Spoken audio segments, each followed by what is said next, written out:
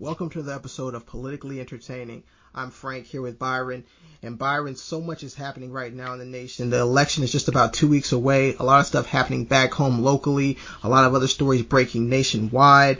But before we get to all those news and all those great topics, let the listeners know what we do, how we do, and why we do it. We are, like you said, about 2 weeks away from the election. We are down to about 2 episodes left. We pretty much bring you news and politics. We follow it, condense it for you to about an hour worth of show, and just try to bring it to you in a condensed version, so you don't have to follow it. You can just check in with us about once a week. Before we get into the more important topics, I want to know if you saw College Game Day. I think about a couple of Saturdays ago. Wisconsin's forward Nigel Hayes had a sign. Something around the lines of college student broke, please send money. As you would imagine, whenever this topic comes up as far as paying college athletes, they always get this visceral reaction. I don't know why. Like, if you disagree with it, just disagree with it in a calm manner. But he got a lot of negative responses. He responded to not just that criticism, but kind of like with Colin Kaepernick. He seems to be kind of knowledgeable of the situation and was able to articulate what he wanted to say. He was on a podcast and he said, quote, I like this quote by him, by the way. If this thing does change, I won't benefit from it, and it's completely fine. A lot of things that are changed, the person who's doing the change or advocating for it rarely reaps those benefits. I'm doing it for the hopes that if another kid, when Thanksgiving comes around and he wants to see his mother, he'll be able to have those couple of dollars to buy a plane ticket to go home and see his family. I thought that was pretty thoughtful, and that he's aware that, even if he's the one to enforce the change, he won't benefit from it, and it's fine with him. He's looking out for others. I know you went to a major college. Where do you stand as far as paying college athletes? Man, I think it's a very, very tough question to ask and to answer. I think that what ends up happening, the big problem is, you talk about paying college athletes, always comes up, who are you paying? Are you just paying football and basketball, which are revenue generating sports? Are you paying all the women in Title IX sports? Because then if you don't, then is that gender discrimination. Those are the kind of things you have to really consider. But one of the things that needs to be lifted is college athletes, to my knowledge, and like I said, I was not a college athlete, so I'm not sure of all the rules, but I'm pretty sure that they cannot work. And I think that's the tough thing. They can't have any outside employment. So basically, the difficult situation is they're forced into this regimented, rigid schedule by the college to work for them, to play the sport for them, where they're, making all this money potentially, certainly in the revenue generating sports, and they're yet not allowed to make any money for their own or reap any benefit. One of the things I would like to see, certainly came up in Ed O'Bannon case, is even in the case where players, now they don't even make the college games anymore because it got so crazy, but if it could have been solved by saying, okay, hey, if you're in the games, you will be getting royalties for it. And maybe even if you don't get them when you're in college, you get them, accruing interest or something after you get out. I think that could have been one way to solve that issue as far as using likenesses on games. Now, as far as actually getting paid and actually accepting benefits, I think it just needs to be looked at as to what is an amateur athlete. I think that college sports at this level are not necessarily amateur athletes. We say they are because they're not pros, because they're in institutions and universities, but when the sport is making so much money and there's millions of dollars made on these bowl games and these different playoff games and different things that are going on, is it really an amateur sport? So really we need to ask ourselves, do we need the NCAA regulating things? Is that an outdated model? It's such a tough thing, a tough question to ask. So I really don't have the answer. I'm of the mindset of not paying athletes, and that's not because I don't think they deserve additional compensation. I just think that it's very difficult to figure out how to do it well. I am for players being able to work and receive benefit from their work and other things. That's not necessarily, obviously you don't want them working with an agent or an outsider or something, but there needs to be ways for these guys to be able to have an income or have money that's not related to obviously their sport, which they can't currently do. So I think it's just a difficult situation, and I'd like to see some reform. I'd like to see the NCAA make some good changes. They rarely do, but at least like you said, he's starting the conversation, and maybe it won't get solved in this year or next year or even 10 years, but maybe in 2030 they'll have a system set up, and that's what he's fighting for. So respect to Nigel Hayes for that. It's funny because a different student of a different pigmentation earlier than this also had a sign that read the same thing, but it was more along the lines of send money for beer. And that was received in a much more cute and cuddly way than Nigel Hayes was. Not injecting race, just letting you know the facts. Drop that beat.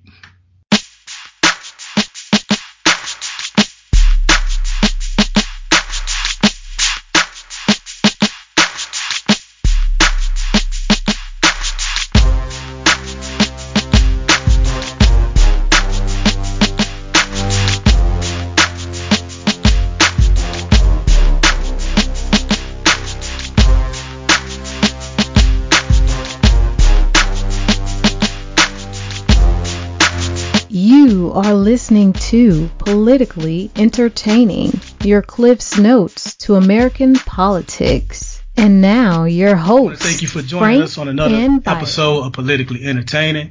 You can subscribe, iTunes, Stitcher Radio, Podbean. Also go to Google Play, download podcasts, and download the show Politically Entertaining. Derrick Rose was found not liable for his rape case. We'll also be talking to Dr. Townsend and discussing corporations taking advantage of underfunded schools. But before we get started, we would like to thank one of our sponsors, Audible.com. Right now, you can visit politicallyentertaining.com/audible to get a free 30-day trial subscription, which includes a free audio book. So check that out. That's politicallyentertaining.com/audible. Want to talk about, Frank, you mentioned this at the top of the show about a lot of things going on back home.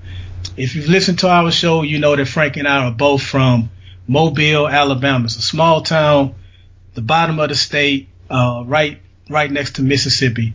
It's a town of about less than 200,000, Frank, and they just recently experienced, I think, their 33rd or 34th homicide. But one of the more recent homicides really kind of gripped the city of, all incomes, all races. Young lady by the name of, I hope I'm pronouncing her name correct because I did not know her personally, but a young lady by the name of Delana Powell. I know the chief of police referred to as Delana Anderson. I'm not quite sure which one she really goes with, but what's incredibly sad about this is she's on her way to work. She's at a stop sign. I guess there's an attempted carjacking or robbery. And as she's trying to drive away, they shot at her, wound up killing her. Frank, this young lady's birthday was just this past Friday. She would have been 25 years old. You go to her social media page. She was looking forward to this. She was counting down the days, full of life, full of joy. And it's so sad. All murder is sad, but there are some that, are exceptionally sad. And this one seemed to really halt the city and have prompt people to ask questions on what they can do. A couple of things I want to talk about with you, Frank. First off, Mobile's chief of police, Chief Barber, as he's talking about this young lady's murder, which was fine, he talked about it in a very respectful way. But what he did that rubbed a lot of people the wrong way. We've talked about this case on past episodes of this show, the murder of Michael Moore. He injected Michael Moore's name in the conversation by saying, Delana, she was, an innocent, victim. She was a true victim, unlike Michael Moore. And that's a case that's still pending to see if the police officer that killed Michael Moore, if he's at fault with anything. And if he's at fault, then Michael Moore is a victim. I know you and I both think that he is a victim if you look at the facts of the case. On top of that, Frank, Chief Barber's wife, Faith Barber, she's going back and forth on social media with someone. And the gentleman, I believe it's a gentleman, he says something along the lines of, not all black people are violent. She responded with "since when?" with a question mark. So that also had people up at arms. They both, I believe, have apologized for their comments. I know Faith to the best of my knowledge, has even gone as far as to delete her Facebook account. I couldn't find it, but I'm going to toss it to you in a second. I just want to ask a larger question because I know we have quite a few Mobile listeners. My larger question is this, because a lot of people were fed up with the chief. They're already fed up with how they've been handling the Michael Moore case. Then he asked this comment on top of it. My question is, if you want him out that bad, if you're that dissatisfied with the mayor and with the leadership, the handling of Michael Moore, my question is, what are you guys going to do about it? Because a lot of you were asking, what can we do to change it? In my opinion, and on the front end, I want to say this. I want to say this and be clear. It's easy for me to say these things. I'm not down there, so I don't really have to reap, I guess, the inconvenience of these things. But in my opinion, Frank, whenever you want real change, you're going to have to sacrifice some things you like. The Montgomery bus boycott. That inconvenienced a lot of working class African Americans that needed to go back and forth to work, but they believed in the cause and they did it. What if you not attended Mardi Gras, not attended the Senior Bowl, the GoDaddy Bowl or GMAC Bowl, whatever it's called? Make it known that you were fed up with what's going on in that city. Maybe even support, I understand that there's a preacher parade that goes on right after Mardi Gras. Only support that. Concentrate your money into Toulminville and Pritchard and areas that are predominantly black, and really make it known to the mayor, to the city council, to everyone that you're no longer going to sit back and take this, because typing certain statuses on social media for likes and stuff, it brings awareness, but it only goes so far. And my larger question to my city that I love is, I'm not going to say you guys, I'm going to include myself. What are we going to do to send a message that we really want change and we're not just going to talk about it any longer? And my question to you, Frank, is, as far as the violence down there, a lot of people are asking this question. In your opinion, do you have a solution to what can be done about the violence going down there? Because a lot of times it's pointed to the schools and the parents' upbringing. So if Frank had his say so, how would you try to curb the violence that's going on in our city? Man, that's a great question, and that put me on the spot. But, I think the first part is going back to something you said, and I wanted to make mention, you mentioned the police chief. The police chief is an appointed office by the mayor who is voted in. So what I will say is, for those who are disappointed with Sandy, I think Sandy Stimpson's his name, the mayor, and police chief Barber, make sure you support a candidate, or make sure you raise a candidate up, that the next time when mayoral elections come up, that you get the mayor that you want, so you get the police chief that you want. I think that is something that is coming into play. I saw some questions about, well, how do we get rid of the police chief? Well, no, he's an appointed official by the mayor that was voted in. So that's another thing that we've talked about on this show previously in situations like Ferguson. You have to start off with your elected officials, because that's what affects the most change. Secondly, you made a great point about boycotting and that kind of thing. But I know I'm not answering your question just straight away, because you're like, well, how do you fix the violence? Well, you have to create a climate where the violence is everyone's problem. Okay, so it can't just be a situation where these black people in Pritchard, they got issues and, they're killing each other. It's got to be a community issue that everybody has to work and want to be a part of. And so that, to me, starts with having a police chief that actually cares about all victims. The fact that he made light of Michael Moore's death, even in the case of, obviously Delana Powell or Anderson, like you said, I'm not sure which one she goes by, but in the case of Delana's death, the fact that it was almost like that was used as almost like his way to say, well, hey, look, she's a decent black person, but you got all these other thugs out here. Yeah. So it really wasn't a compliment to her as much as it was a way he could just use a foil to say. It was disgusting. Right. It was so it wasn't a very positive thing. So what I'm saying is, you have to have people in power that are interested in saying, you know what, this is a problem. Now, I have seen some stuff on Facebook about them implementing some kind of checkpoints and roadblocks in St. Stephen's Road. I've seen some mixed feelings about that. I think those kind of things could help if they're done with the right kind of attitude and the right kind of mentality when policing. We've seen a lot of these situations where roadblocks are set up or checkpoints are set up in different cities, namely Baltimore, that netted nothing. So you have to be careful with that kind of thing. But I think it all goes back to who you have in power and having them feel like, you know what, this is a problem. This is a Mobile problem. There are people in Mobile now that think that they may live in West Mobile off Cottage Hill Road and Schillinger that think that, you know what, that's a Pritchard problem. That's them. We don't go around Pritchard Mall, so we good. We ain't worried about that. Don't go around St. Stephen's Road. Don't go around there. Don't worry about it. And, we live out here by Baker. We good. So, it has to be a change in mindset that this crime is everybody's problem, and that it has to be understood. It's so funny to me that the South is supposed to be so one of more of a Christian type of spirit, which means that we transcend things that are physical, meaning that if violence is happening to anybody, we understand as a spirit, a negative spirit that's basically occupying people and destroying the city. The spirit can inhabit anybody's body, which means that while it might be in Pritchard today, it could be at Cottage Hill tomorrow. It may not happen that quickly, but it can happen. So you gotta create this spirit that is everybody's problem. I don't necessarily know how to do that, but I do think it starts with having the right people in office. I think that, as you mentioned, it starts with potentially drawing attention to the issue with boycotts of different things. As you mentioned, Mardi Gras, GMAC Bowl, Senior Bowl, other events, to let people know the dissatisfaction with how the city's being run.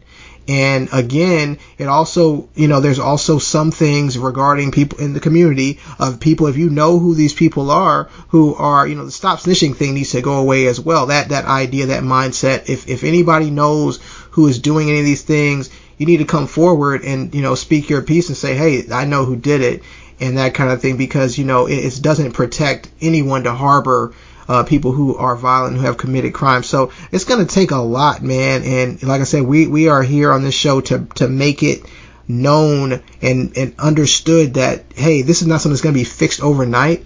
And so we're going to be checking back on this topic, as we go through the different, episodes of this show. And like I said, we want to keep the magnifying glass on the situation with Michael Moore. And we also want to, keep the people active and stirred. It reminds me of an video we had with Dwight Ladd, of Mobile. Obviously, he's a great photographer, but he mentioned and said, you know what? We need to stay on it. We get mad a little bit and then we just kind of let it go. He was like, I wanted to stay on it. And I feel like one of the things we can do here is to help people stay mad. Don't forget about it. It's like, we're not going to let you forget about it. We're not going to forget about it. We're going to try to find a way to solve this issue and make Mobile better for everybody. Delonda would have been 25 years old this past Friday. Rest in heaven, baby girl. We'll be talking to Dr. Alicia Townsend later on in the show. We've been getting some great feedback from that Lauren Burke interview, to the point to where people have been discussing, like, mobilizing some of her ideas into action. So really would like to see where that goes. Thank you, Lauren, for coming on the show.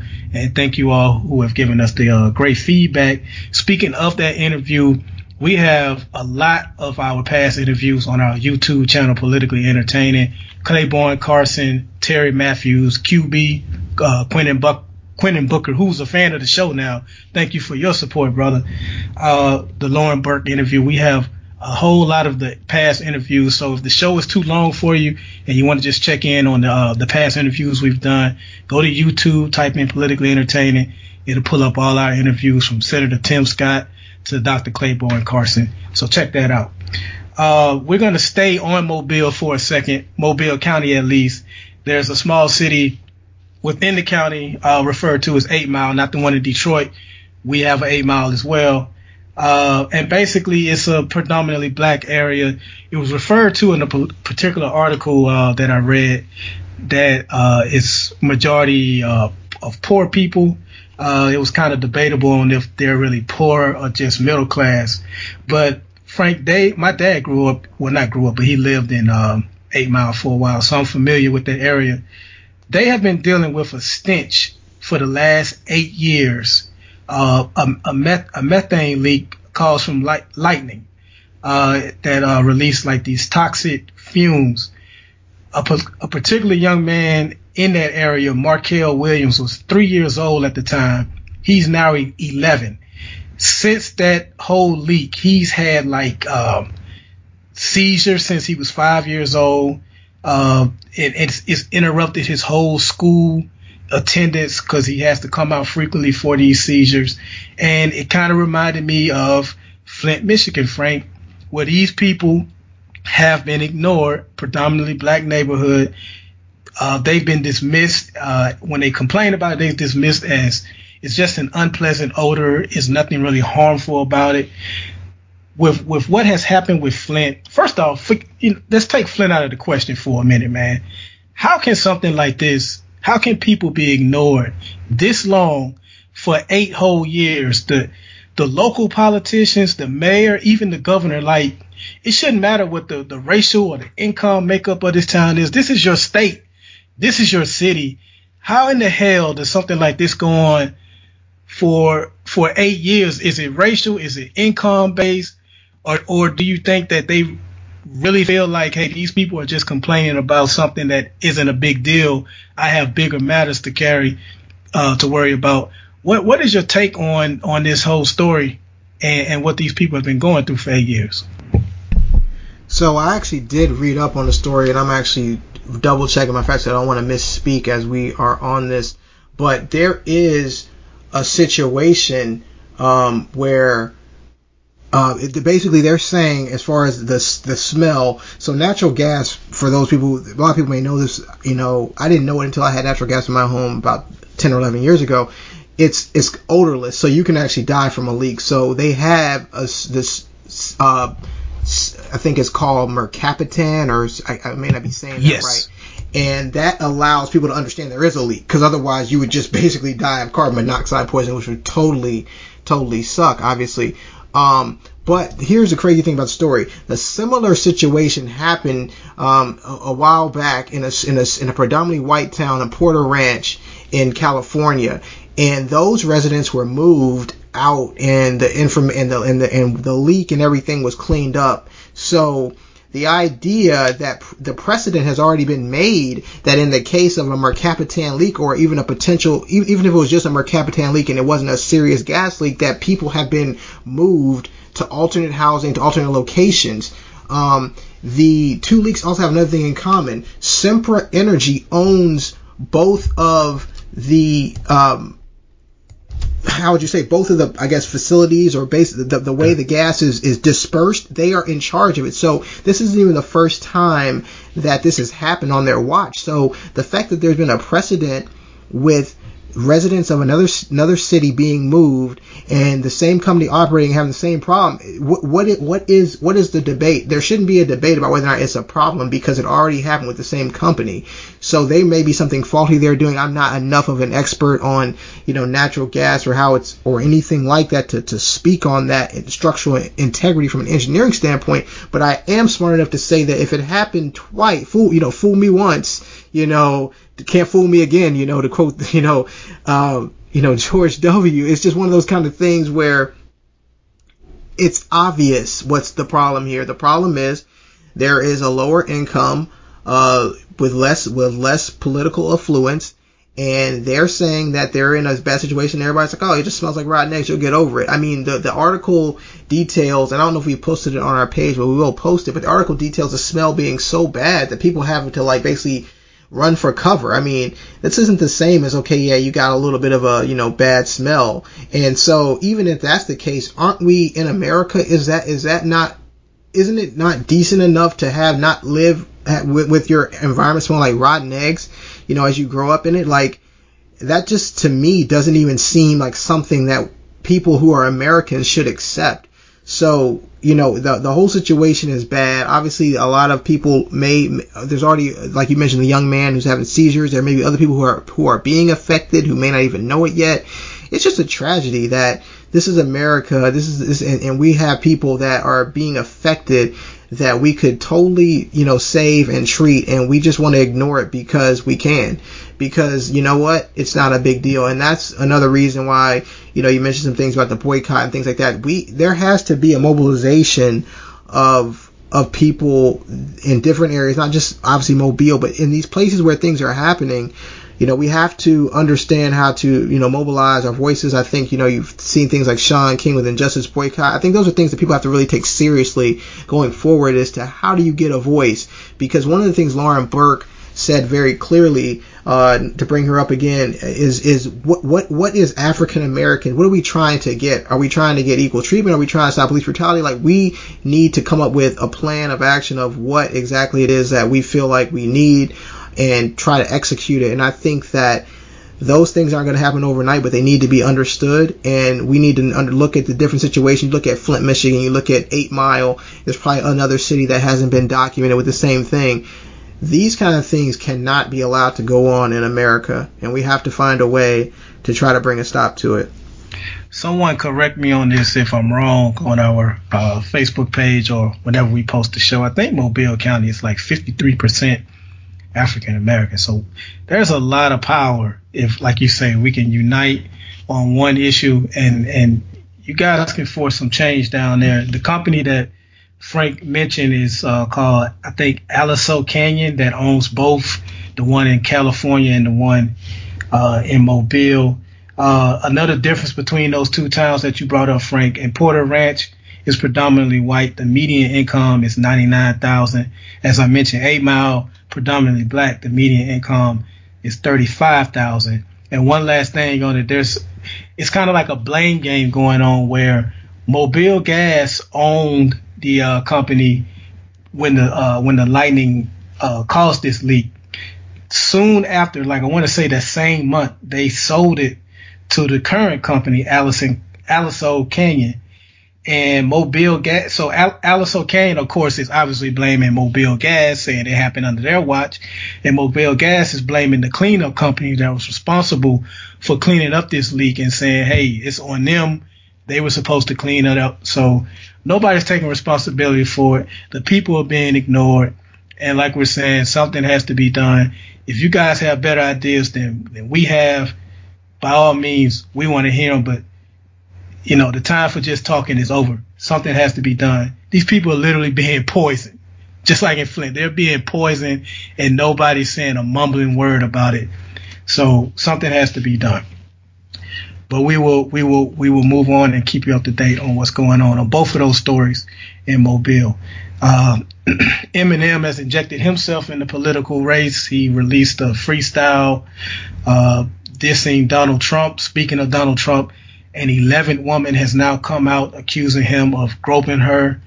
And there's an American hacker who refers to himself as the Jester that has pretty much threatened Russia to knock it off with the hacking of Americans, or he will be retaliating against Russia.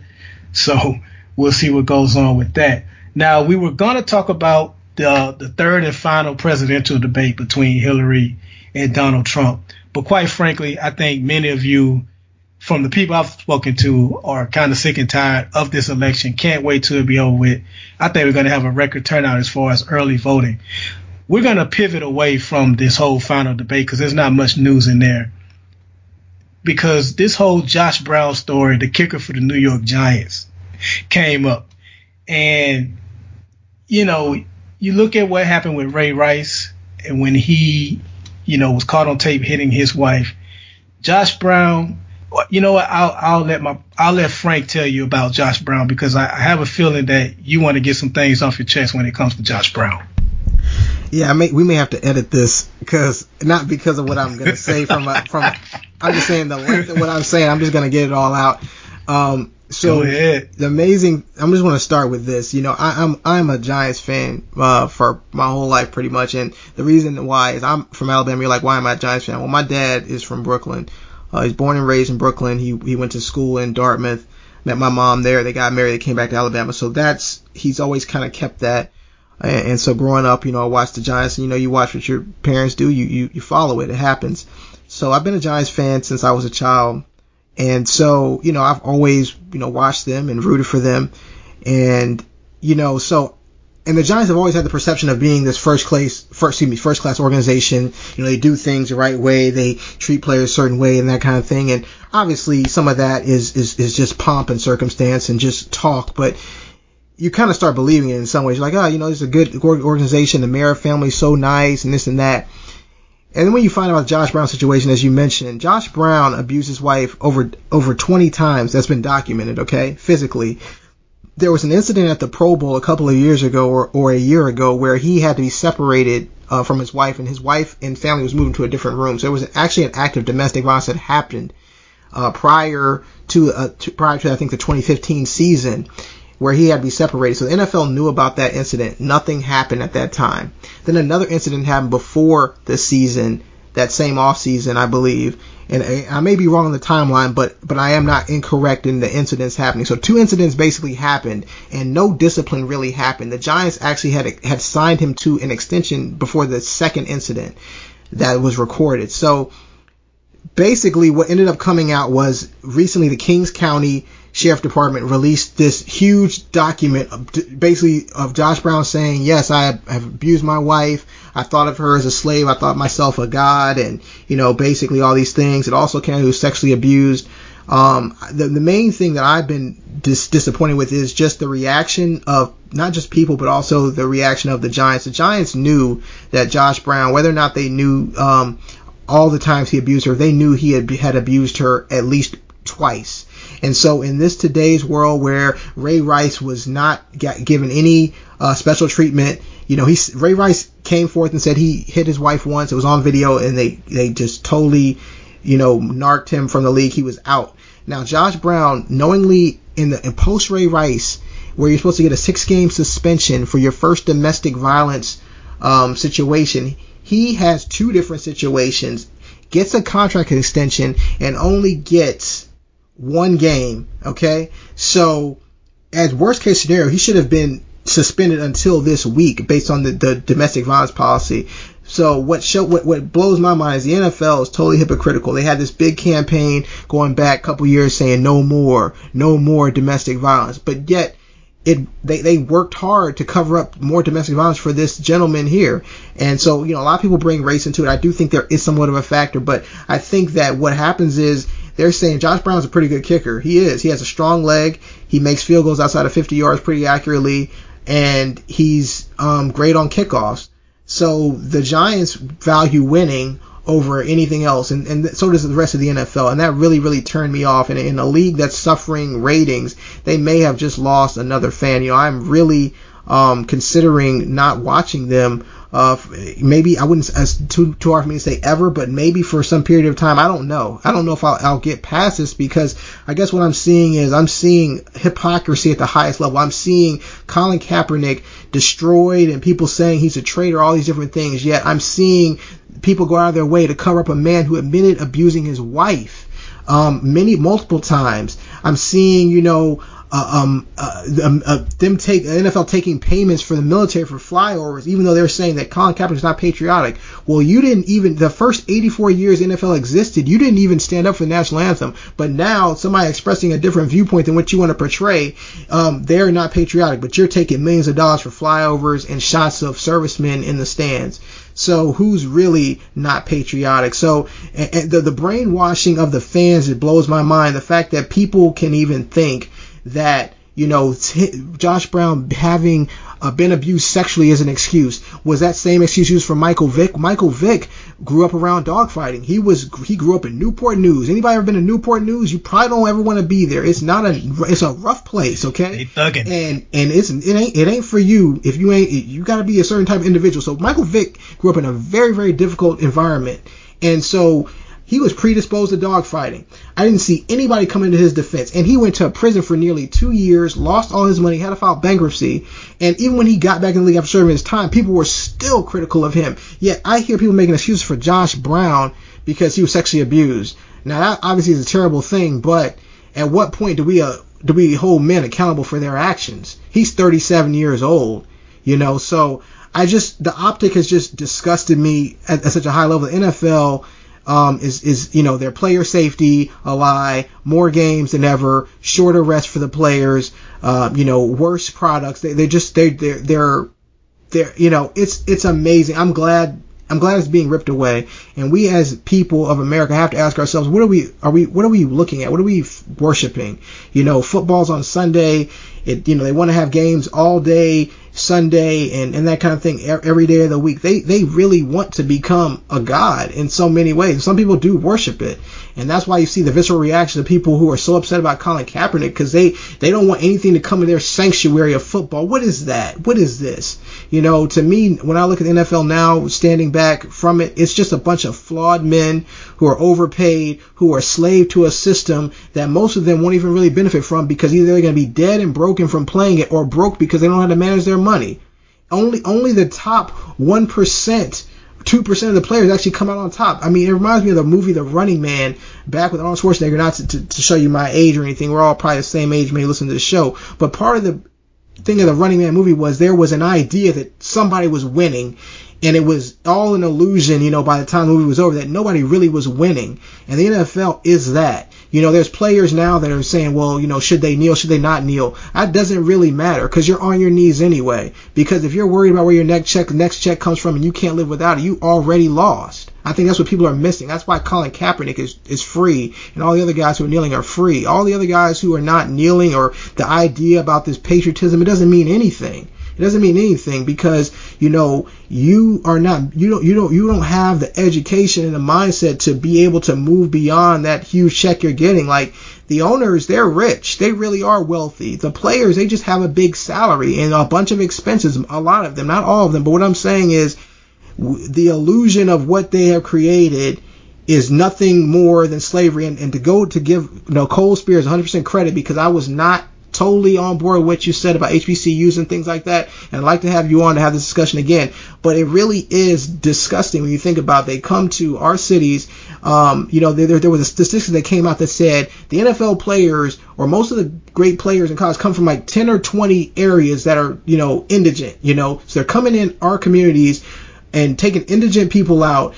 Yes, they're giving you a salary, but they're not giving you any way to manage it and benefit it. They're taking you away from your community, and you're, their property, you're their showpiece, and when you can't go anymore, it doesn't matter. They turn you into glue, like Boxer in Animal Farm, for the George Orwell readers out there. Miss Hester, shout out to you, 10th grade English. So I just think that those are the things that I'm opening my mind to, and I don't want to come off like I'm being preachy. Like, if you want to watch the NFL, keep watching the NFL. I'm not trying to come against it. I'm just telling you where I am mentally in this world, in this state of seeing things that they are, and my eyes are open for the first time, and I'm just looking at things differently, and I just feel like it's a worthy conversation to be had based on everything that's happening. I will, well, those of you that follow me on social media, you pretty much know how I feel about the niggas for lease. The NFL. So I think I may be a step ahead of Frank on that. I'm pretty much, I can't say I'm 100% done, but I haven't watched a full NFL game yet this year. I think the bigger picture, Frank, is this society as a whole, we don't care about women. The main difference between Ray Rice and Josh Brown is the videotape. And it's like, a woman can say, I've been abused, and we kind of like shrug our shoulders and say, oh, okay, that's messed up. Maybe you should leave. Only when we see it do you get this whole outrage. But other than that, nobody really gives a damn. And the whole thing is, what do you think domestic violence looks like? Like, do you think when a woman says I'm being abused, that it's a gentle shove from her husband? No, it's a balled up fist usually coming at her face with force most of the time. But we rarely get outraged about it, and I think because the Josh Brown incidents lack of visual evidence for people to see, they shrug it off because we don't give a damn about women. We question rape victims. Even, again, I'm not here to say whether or not Bill Cosby is guilty or not, but for people to not know any facts and say all 60 plus women are lying, that lets you know where we are as a society. We don't care about women, point blank, period. And the NFL is no different. Like you say, they lied about the whole No More campaign. They lied. I don't know if you remember this, Frank, with the whole Jonathan Martin and what was his name? Richie Incognito for the Miami Dolphins. They were supposed to have this whole committee on bullying with Tony Dungy and all this stuff, and they were going to investigate. That committee has yet to take place. That was like 4 years ago. and you hadn't heard a mumbling word about it because they lied. The NFL stole $1 million from the players' union. You mentioned how they had the military paying them for the fake patriotism. And then my team, the Colts, they're making it much easier for me to distance myself from the league. Our owner pretty much just cut Cromartie for protesting. He made it known how he felt. He told the players not to do it. Cromartie did it anyway. You can some you can say, well, he was cut because he wasn't playing well. Have you seen the Colts? Have you seen how many of them are not playing well and are still on that team? I guarantee you Cromartie is better than a lot of them. He got cut because he was protesting. So it's like it's a dictatorship. I'm at the point where I can't stand that league. Again, I'm not asking anybody else to start watching. I'm just telling you how I feel about it. If the NFL was any other company being ran like it is now with predominantly black employees, you have a lot more to say. But the NFL is your feel good, and you're not going to turn away from it, and they're rarely criticized for it. I'll get off my soapbox on it. We're going to talk about, as I mentioned earlier in the show, corporations taking advantage of underfunded schools.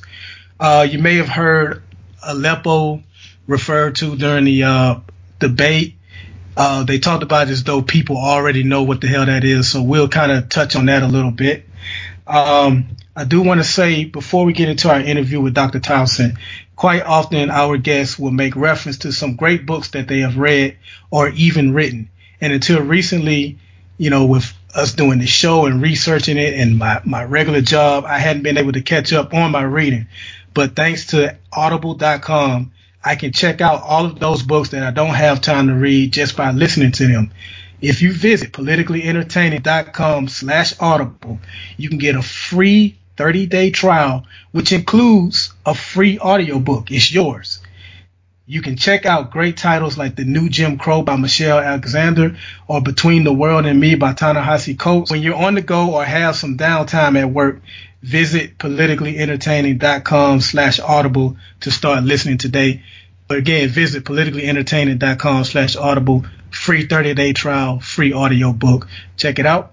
Let's talk to Dr. Townsend.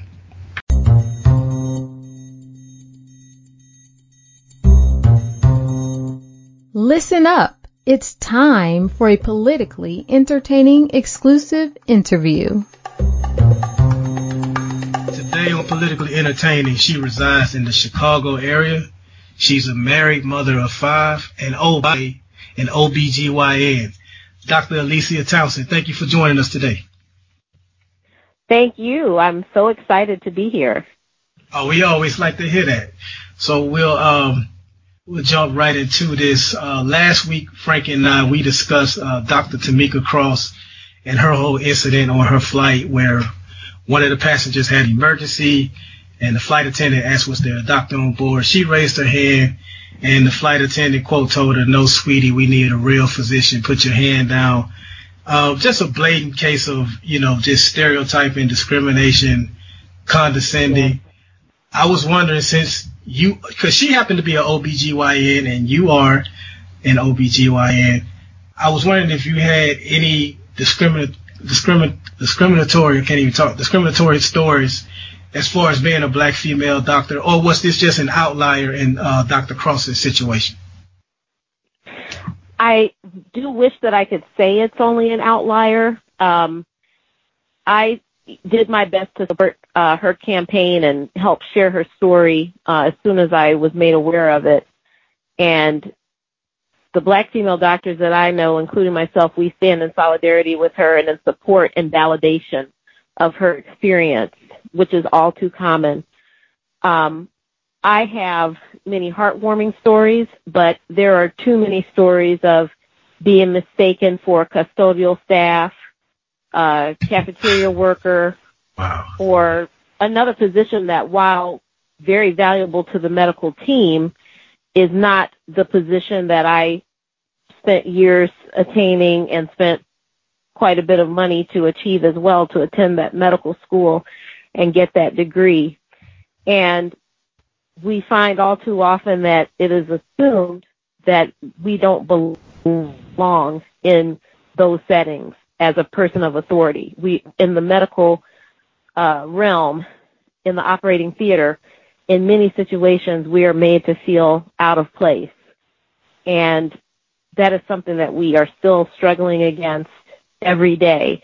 And that's not to say that there are not supportive environments and supportive colleagues and excellent mentors to be found, but there's still a long way to go. Agreed.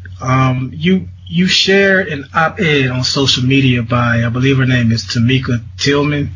She was Secretary Clinton's speechwriter when she was at the State Department, and her op-ed was titled "What Mormons Should Know About Hillary," and it basically talked about the false portrayal of Hillary Clinton, and it kind of brings me back to my first question in a way. Do you think it's just because I hear a lot of people that are close to Hillary say these things that once you get to know her, if you really know her, she's nothing like what she's been portrayed.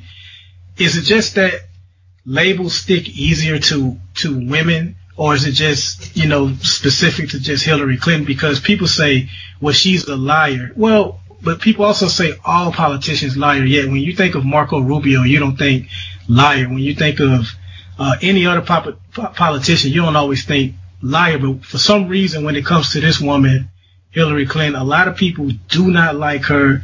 It seems like they believe in all the labels that have been thrown at her. So I'm wondering, is this just a female problem, or is this just limited to Hillary? I do believe that she exemplifies a larger problem. She's so unique in her position to be the first woman who's a presidential candidate and a major party nominee that I think it would be the dominant narrative to want to ascribe it to something unlikable, something that's specific to her. But the hard truth is that we have to examine why such a well-prepared, well-qualified female candidate with the caliber of opponent that she's facing is coming under fire in this manner. I really do believe that a woman who is this ambitious and this driven is threatening to our perception of what a woman is and what a woman should be. And she is, I believe, a natural-born leader, somebody who has a vision, and I think a lot of people cannot understand that in the package that she brings it. And I think that if there were more women in her position, that we would see that same type of situation play out. Now that's a great point you made, Lisa. I want to jump in here, or Dr. Alicia Townsend. Let me address you correctly. Exactly. So the crazy thing that you mentioned, you said, okay, hey, Hillary obviously is very qualified, and we know that in your field. Obviously, you've been a doctor for quite a while now, over a decade. And one of the things about Donald Trump is we know he's very unqualified, regardless of if you feel like you should vote for him or whatever it is. He's very unqualified. I think we can all agree with that. Now, have you found when you're practicing medicine that and I know where you're going with this, but have you been in positions where somebody who basically looks like the doctor has been given the benefit of the doubt and they've given a wrong diagnosis or done something wrong, and you were actually like, hey, this is not the right way, but you had to almost kind of go out of your way to prove your point because you didn't look like the one who looked like the authority figure? Yes. A very common scenario that has happened not only to me, but to other women, regardless of whether they were white women or women of color, is to go into a room with a white male medical student or a white male pharmacist or a white male respiratory technician and approach the patient's bedside, even if I introduce myself using my title, saying, good morning, I'm Dr. Townsend, and I'm here with student so-and-so or what have you, and we're here to do this, but the patient's vision or gaze settles on the person that they feel looks the part. And you will find that in their perception, you often don't look the part. And it's very interesting that even when you explicitly claim your title, sometimes that's still overlooked. And then there are other settings, and it happens in the corporate world as well, where you are stating, say, a plan of care, a plan of action for a patient, and you are talked over, and then you hear a few minutes later somebody say the same thing that you just said, but this time it's a man who's saying it, and everyone says, oh, wow, that's a great idea. Let's go with that. So women who are aspiring to be in a higher level profession or to achieve leadership have a fine line to walk, because you don't want to appear arrogant, overly aggressive. You don't want to be the B word. But at the same time, you have to find a way to take credit for your achievements and your ideas and still not alienate anyone. And as you can see, it's a tightrope, and it really helps to look the part. And I believe that to many people, Donald Trump looks the part more than Hillary does, and they're more comfortable, regardless of what he says and what he does, with the idea of him being the president. And it's very hard to think that it's based on a policy issue or an explicit stance that he's taken, because he speaks more in sound bites. It's hard to believe that it is not a gender issue. And I'm definitely one to say that I do believe that it is a gender issue. And I think that appearances matter, and so that often will put women at a disadvantage. That's very interesting. Now, I'm going to shift the focus a little bit. Now, obviously, you being a doctor and being around other doctors, the Affordable Care Act is something that has come to pass in the last, over the term of the Obama presidency. How has the rephrase that. How has the Affordable Care Act been received among doctors? And with the talk of, say, if Trump was elected president, him talking about repealing it, what is the overall, is there a benefit that doctors have seen from the Affordable Care Act? And are they afraid that if it was repealed or some changes were made to it, would it affect doctors that are practicing currently? I would say that there are different perspectives on how to feel about the Affordable Care Act, whether you perceive it as a success or a failure. I think in terms of patient access, it is definitely a success.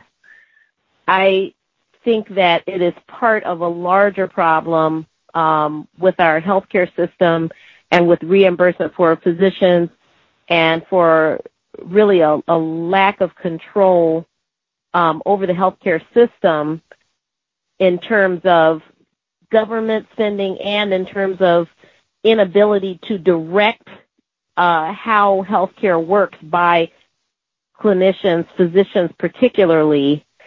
It is part still of that struggle.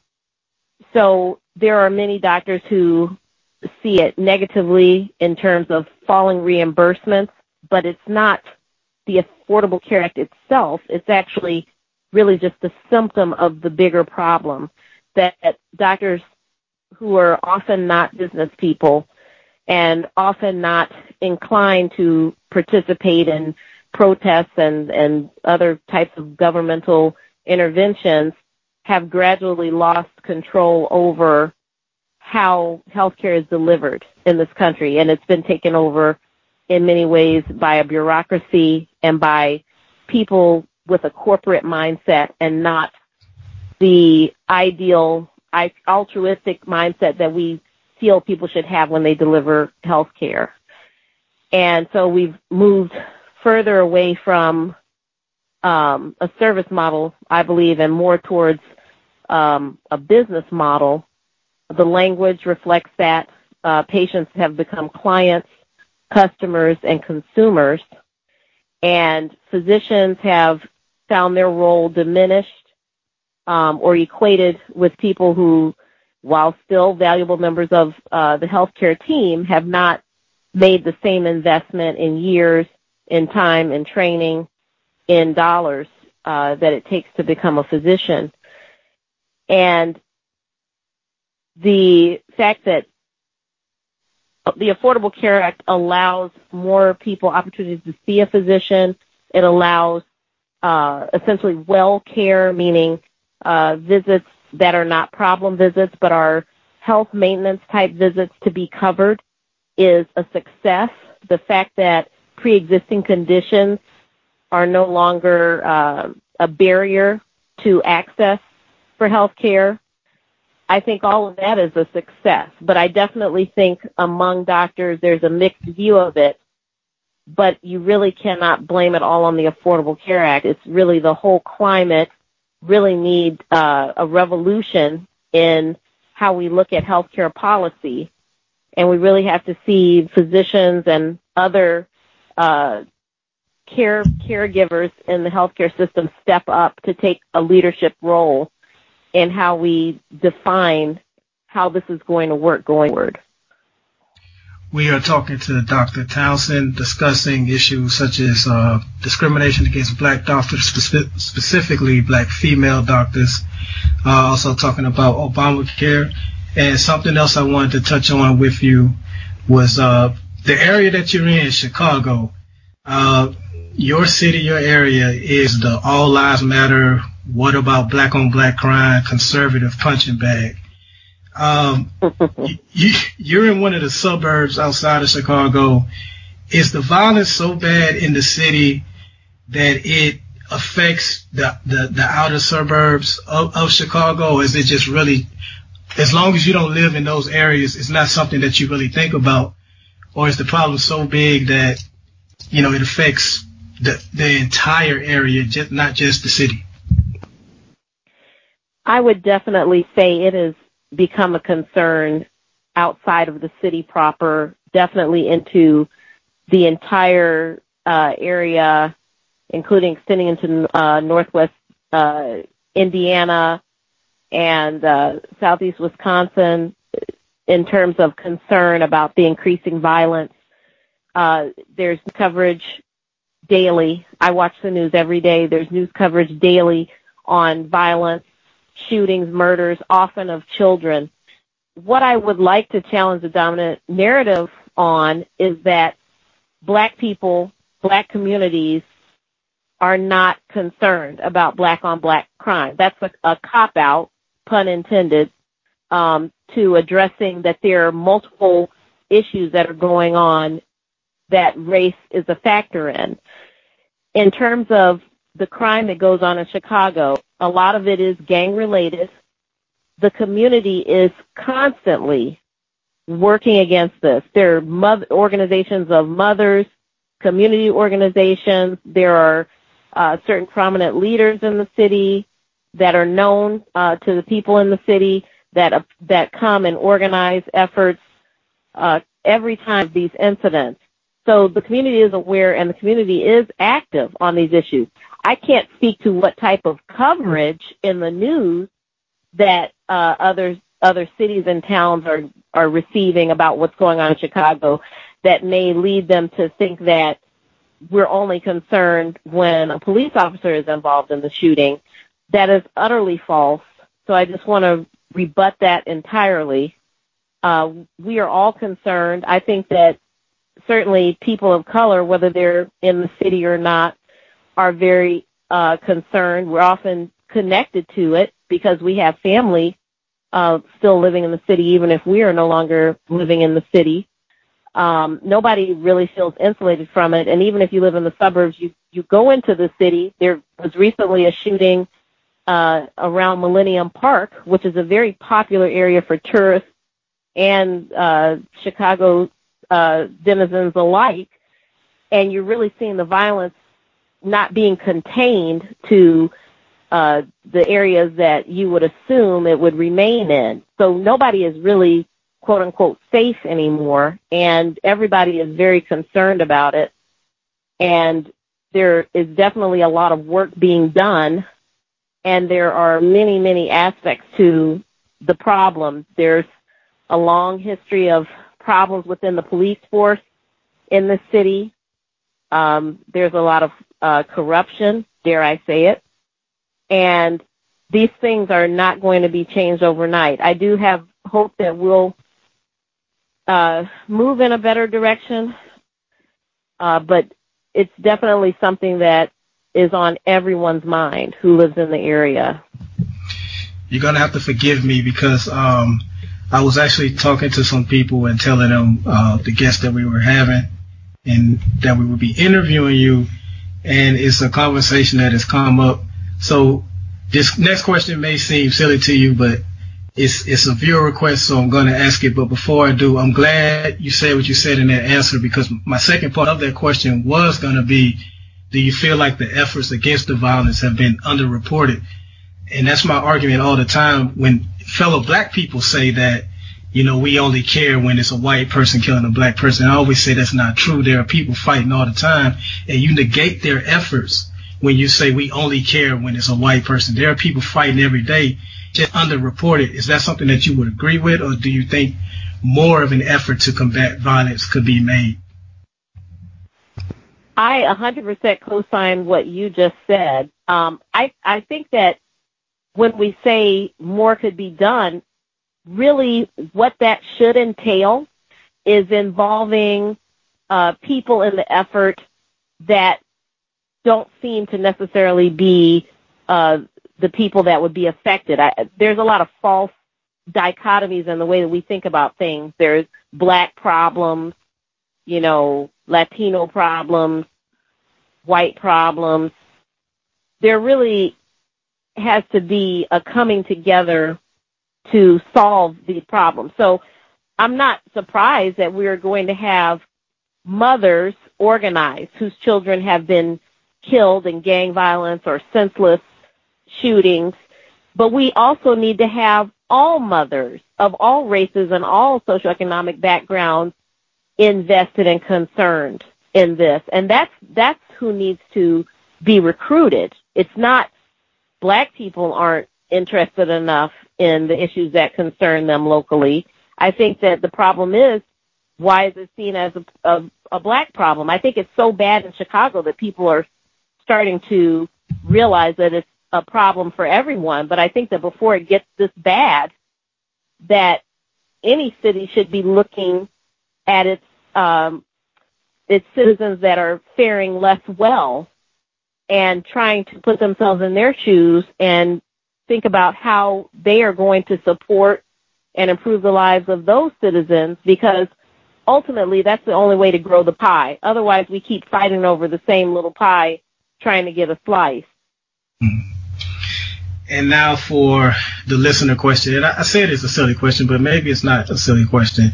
I was told that when it comes to giving birth, that C-sections cost significantly more than the traditional vaginal birth. And the conspiracy theory is that there are many doctors that push women to get a C-section to get paid more. Have you heard of anything like that anywhere, or is that completely, like, can you put that to bed, or can you give it life? Yeah, I will definitely address it. There is definitely a difference in reimbursement between cesarean delivery and a vaginal delivery. Cesarean is a major surgery, and for that reason, and the potential complications and the fact that you have to have a higher skill level in order to do it, it's reimbursed more highly. I do not agree that doctors do it for the higher reimbursement. I would say that if you are perceiving that doctors are sharpening their scalpels to do C-sections rather than regular deliveries, it's really more of an issue of liability. Obstetrician gynecologists have one of the top malpractice insurance rates among all the specialties. And a cesarean section, if not done in certain situations, arguably can constitute negligence on the part of the doctor. So if anything seems to be going south, the doctor is going to be inclined to go the C-section route rather than try for a regular delivery. I mean, I don't want to give a pat answer, but that is probably what people are perceiving. It's less about the doctor trying to collect bigger fees and more about the doctor trying to avoid being sued in the future, because if something happened to little Tommy or little Tina, and the parents can go back and say, well, the baby wasn't delivered quickly enough, the baby should have been delivered by cesarean section hours before this problem developed, then that's that could be potentially career ending. I want to, before we get you out of here, I just want to touch on one of your answers that you gave to Frank, because I have had real live conversations with people that have said that women are taking over and moving ahead of men. And so when I was listening to your answer about, the things you go through as a woman, being mistaken for a janitor or being over-talked, like a man literally saying the same suggestion that you did and it being okay once he said it, I'm going to really direct them to this interview, because there are some men that really feel like, men are taking a back seat and women are taking over. And I think this interview really debunks that. So I thank you for that answer on that particular question. Dr. Alicia Townsend, certified OBGYN. And if you didn't pick up on it when Frank addressed her by, I think he called her Lisa, it's because it's his sister. She's the sister of my co-host, Frank. So we want to thank you for coming on. It's good to have co-hosts like Frank, who has one sister that owns a dance studio and another sister that's a doctor. So we appreciate you for coming on. And if you want to follow her on Twitter, it's at Dr. A. Townsend. That's Dr. the letter A. Townsend on Twitter, if you'd like to follow her. And we thank you for coming on. Thank you for having me. I want to thank Dr. Alicia, your sister, Townsend, for joining us. She had some great points. I always like to point out what stood out to me in these interviews. I loved how she, as a female, was able to not talk in general terms, but in personal terms about the discrimination that, women go through, female doctors we were talking about specifically, but women go through on a day-to-day basis. Like I said during the interview, there are people that feel like there is no more discrimination against women, and to one up that they have now surpassed men when it comes to that. So I'm glad that she was able to speak to that. And I'm also glad that she was able to speak up for those that are putting in the efforts to combat the violence in Chicago. I get a lot of this whole, what about black on black crime people? And, like I told her, Frank, you really do negate those people's efforts. Those people are working hard, and they don't get any type of media coverage. They go virtually unknown. And then you go a step further and pretty much say that nobody's fighting to try to stop the violence. There are people out there fighting. She mentioned it. It just doesn't get covered. What did you take away from your sister's interview? Well, it's always funny to hear my sister talk in a way that, I do talk to my sister a fair amount, but just hearing her speak, on those different topics was just almost like, oh, this is my sister talking. But just to your point about the violence in Chicago, and there are people working on it, it's amazing the perception of the mindset that this black on black crime is not being addressed anywhere. And that's the main argument against Colin Kaepernick, kneeling, is that, oh, black on black crime is going on, nobody's doing anything. And, it is happening. You just have to look for it. I think that, her bringing up the things about women being discriminated against goes hand in hand with, we don't respect women as far as sexually assault victims, rape victims. It's like if my sister, who was a valedictorian at 16 years old and Baker High School, graduated, was a licensed doctor at 30 years old, and she would walk into a patient's room with a clinical assistant or a physician assistant or whatever and still not be thought of. And she is by far the smartest person. I say this not as a plug for my sister, but she is by far the smartest person that I have met in my life. And just to think that she's not who she says she is, or she's not qualified, is incredible to me, because of our implicit bias. So it's just an amazing thing that, that she brought those things up and the things she has to deal with on a regular basis. But, it's just impressive that she also has overcome those things, and obviously she's successful. And it's just a great insight into the mind of, the women of color who are doing very important jobs and are overlooked on a regular basis. And it's too bad it's happening in this country, but it's great to know that they are still achieving and they're still proud and happy to, do their jobs to the best of their ability. Wow, that's impressive. I did not know she was valedictorian at 16 and a doctor at 30. That is impressive. And I think she's going to be our medical expert for the show going forward. We got a financial expert with Razio, and we also have a law expert with QB. So we are moving along with this. We're getting towards the end of the show. I did want to touch on real quick Aleppo. It was mentioned in the final presidential debate, and I'm going to be honest. I don't know a whole lot about it. What I can tell you, because I like for you to be informed, and I didn't like how they mentioned it, and they asked the candidates what can they do about it. I'm like, are you going to tell the people what Aleppo is? Is it a bill? Is it a place? It's a city in Syria. There's a civil war going on. It's been going on for about 4 years now. It's between the Syrian opposition and the Syrian government. A whole lot of different factions within each group. They're fighting one another.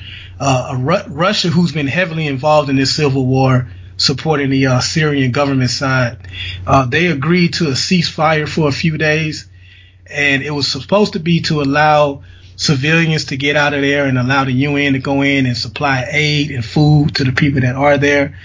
They're saying that they were not able to, and hardly any civilians were able to get out. The fighting has begun again and is continuing to go on. Did you have anything that you wanted to add to that? No, I don't necessarily have a whole lot of information on Aleppo other than what you said. I do think that it's a situation that obviously is terribly tragic. I know that one of the offshoots of that situation is Syrian refugees and whether or not they should come to this country. And, Donald Trump with his fear mongering saying that, well, all these people coming in from the country are from ISIS, or ISIS, factions. And so, it's amazing that that's the narrative that comes out of a terrible civil war. People are dying, children are being killed, women are being killed, at alarming rates, and yet, we're concerned with Islamic terrorism as if that kills more people in America than, certainly for African Americans. You're more worried about potentially police brutality, and certainly if you're just in general population, you got the white male faction of shooters or different situations like that, or even people who are born in America who are just become radicalized regardless of their religion or race. So I just think that the idea that there's these foreign powers from abroad trying to come in and blow up the country is misguided. Not saying that that's not possible, but what I'm saying is what comes out of Aleppo needs to be not that there's ISIS coming into America. If these refugees, there are people that need help. They certainly have to be vetted. I think that's very important that they are vetted.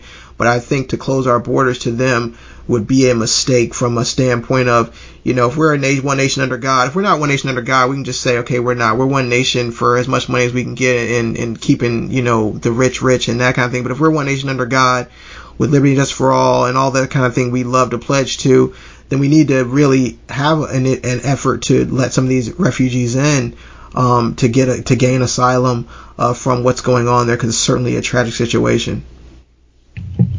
I wanna close the show on our public schools being underfunded and these corporations seizing that opportunity and taking advantage of them. They've been underfunded for a long time. But since 2008, when we had that whole financial crisis and breakdown, it's really been impacted even more as far as the underfunding goes. And corporations are taking advantage. One in particular, McDonald's, they have in certain cities, obviously usually the poorer cities, predominantly minority cities, they have what they're calling McTeacher Night, where they have teachers come in, I think it's once a week, and they work at McDonald's and they encourage, the students of that school to come to that McDonald's and purchase food. Now, McDonald's is like donating certain proceeds to that school, depending on how much business they get. And these teachers, basically what they're doing, Frank, is getting free labor out of these teachers. They don't get paid. And this whole donation that McDonald's gives these schools, it averages out to about $2 per student. That's what they're getting. Sorry about that, folks. You heard my phone alarm. But they averages out to about $2 per student, which is pretty much nothing. It's free labor, and they also get to advertise at the school. They're gaining new customers with these young students. We're fighting an obese problem in this country, and McDonald's is one of the big factors, these fast food places. But for me, it brought up a bigger issue for me, Frank, and this whole thing with they're teaching our students that it's not what they eat, it's not what you're eating fault, it's that the kids are not getting enough exercise, and that is a myth. There's a great documentary called Fed Up that I encourage you all to watch. But basically, sugar is down there in every piece of food we eat. So it's not necessarily like, hey, I don't eat cookies, I don't eat cake, I don't eat candy, therefore I don't eat sugar. Sugar is in nearly everything. There's about 56 different names from sugar, and it is causing this whole obese problem, and it's bigger than the whole calorie in, calorie out type of teachings that they're giving our people. There's a healthy weight commitment and foundation going on, and they are tasked with reducing obesity. They created a task force called Together Counts. Now, what's funny about Together Counts is the board of directors consists of executives from Pepsi, Nestle, and Coca-Cola. How are they going to, teach kids about losing weight when their products are the very ones that are causing obesity? But back to the original story. Corporations, they're coming in. Schools are not supposed to be commercialized, but because of underfunding, schools are so desperate, they're turning to McDonald's, Coca-Cola, even Levi's now is in some schools. Pizza Hut is now able to serve lunch. Chick-fil-A serving lunch in our schools. This isn't how it's supposed to be. Our schools are supposed to be fully funded. These corporations pretty much are getting over because they're not filling in the gap for the financial distress that these schools have. And they're pretty much getting free advertising in these schools while donating what amounts to $1 or $2 per school. I'll try to get off my soapbox, but this was a big deal to me. It may not sound like a big deal, but obesity is a huge problem. It's one of the reasons why our healthcare prices are out the roof, and politicians are constantly trying to fix it. We have an obesity problem. These companies are not helping. When Michelle Obama started her whole, I think it was called Get Moving campaign, it was supposed to be attacking these companies. What they did was the companies said, oh, yeah, we'll help. And that's how they began focusing on, look, you just need to exercise more. You can eat what you want. Just watch how many calories you eat and just exercise more. But it's bigger than that. The sugar content in these foods that we eat, no normal person can work that off unless you just literally run it all day. It's a false myth. The sugar company has a lot of influence. If you ever looked at, and I'll pass it to you after this point, Frank, if you ever looked at like the nutritional facts on anything you eat, everything from fat to sodium to, I want to say vitamins, what they have next to it is a daily percentage value. Everything except sugar. You know why? Because during the Bush administration, the sugar lobby pressured the Bush administration not to put that on there, because if you saw how much sugar we're supposed to have each day, you really wouldn't be able to eat anything, because it would show you that you're eating way too much sugar every day. They pressured the Bush administration, and the Bush administration threatened to withhold money to the World Health Organization. That's who had all these companies now put the nutritional facts on their products. They pressured World Health Organization and said, hey, the United States is not going to give you money if you come out with this whole sugar statistic. So that's why it's left off. Like I say, I realize you listen to this and what's the big deal? I'm telling you, it is a big deal. And I just wanted to know if you saw this article and if you had any thoughts on what's going on with corporations in our school. The great Martin Luther King said, beware of corporate profits.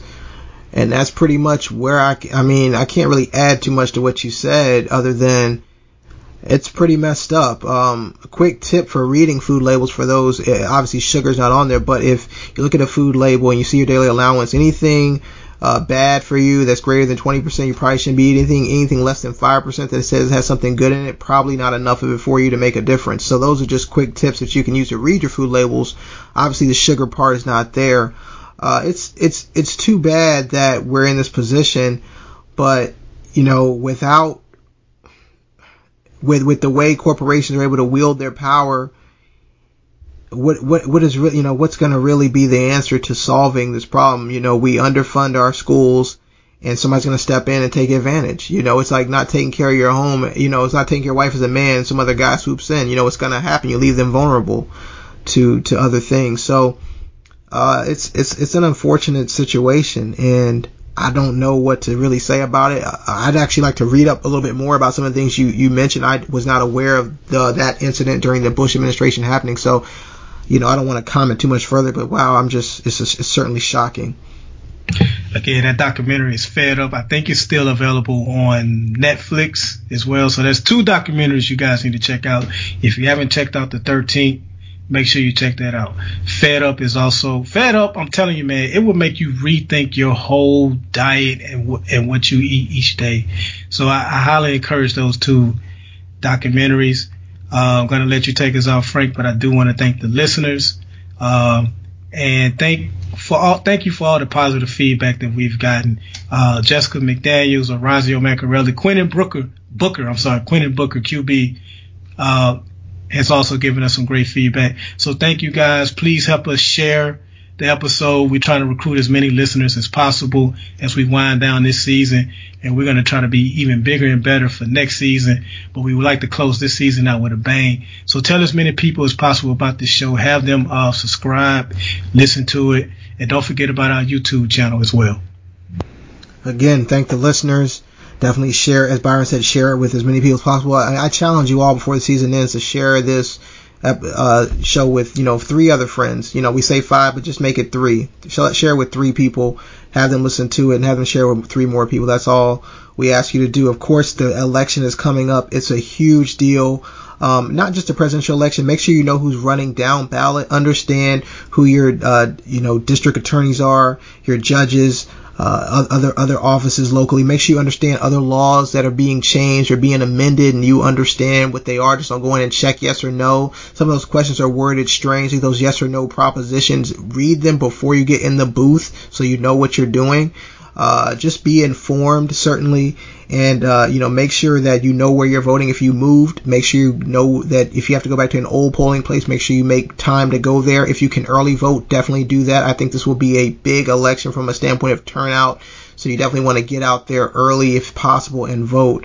Early voting, I know, has already started in many places. It's starting next week up here in Maryland. So definitely just continue to, pay attention to that and make sure you get out there and vote. We just want to thank all the listeners. We do this show for you, and we wouldn't be able to do the show without you. So just want to thank you once again. iTunes, Stitcher, Podbean, Google Play. Check us out also on YouTube if you want to check out all the interviews as well. So we're going to let you guys go. Have a blessed week. We'll see you guys soon on another episode of Politically Entertaining.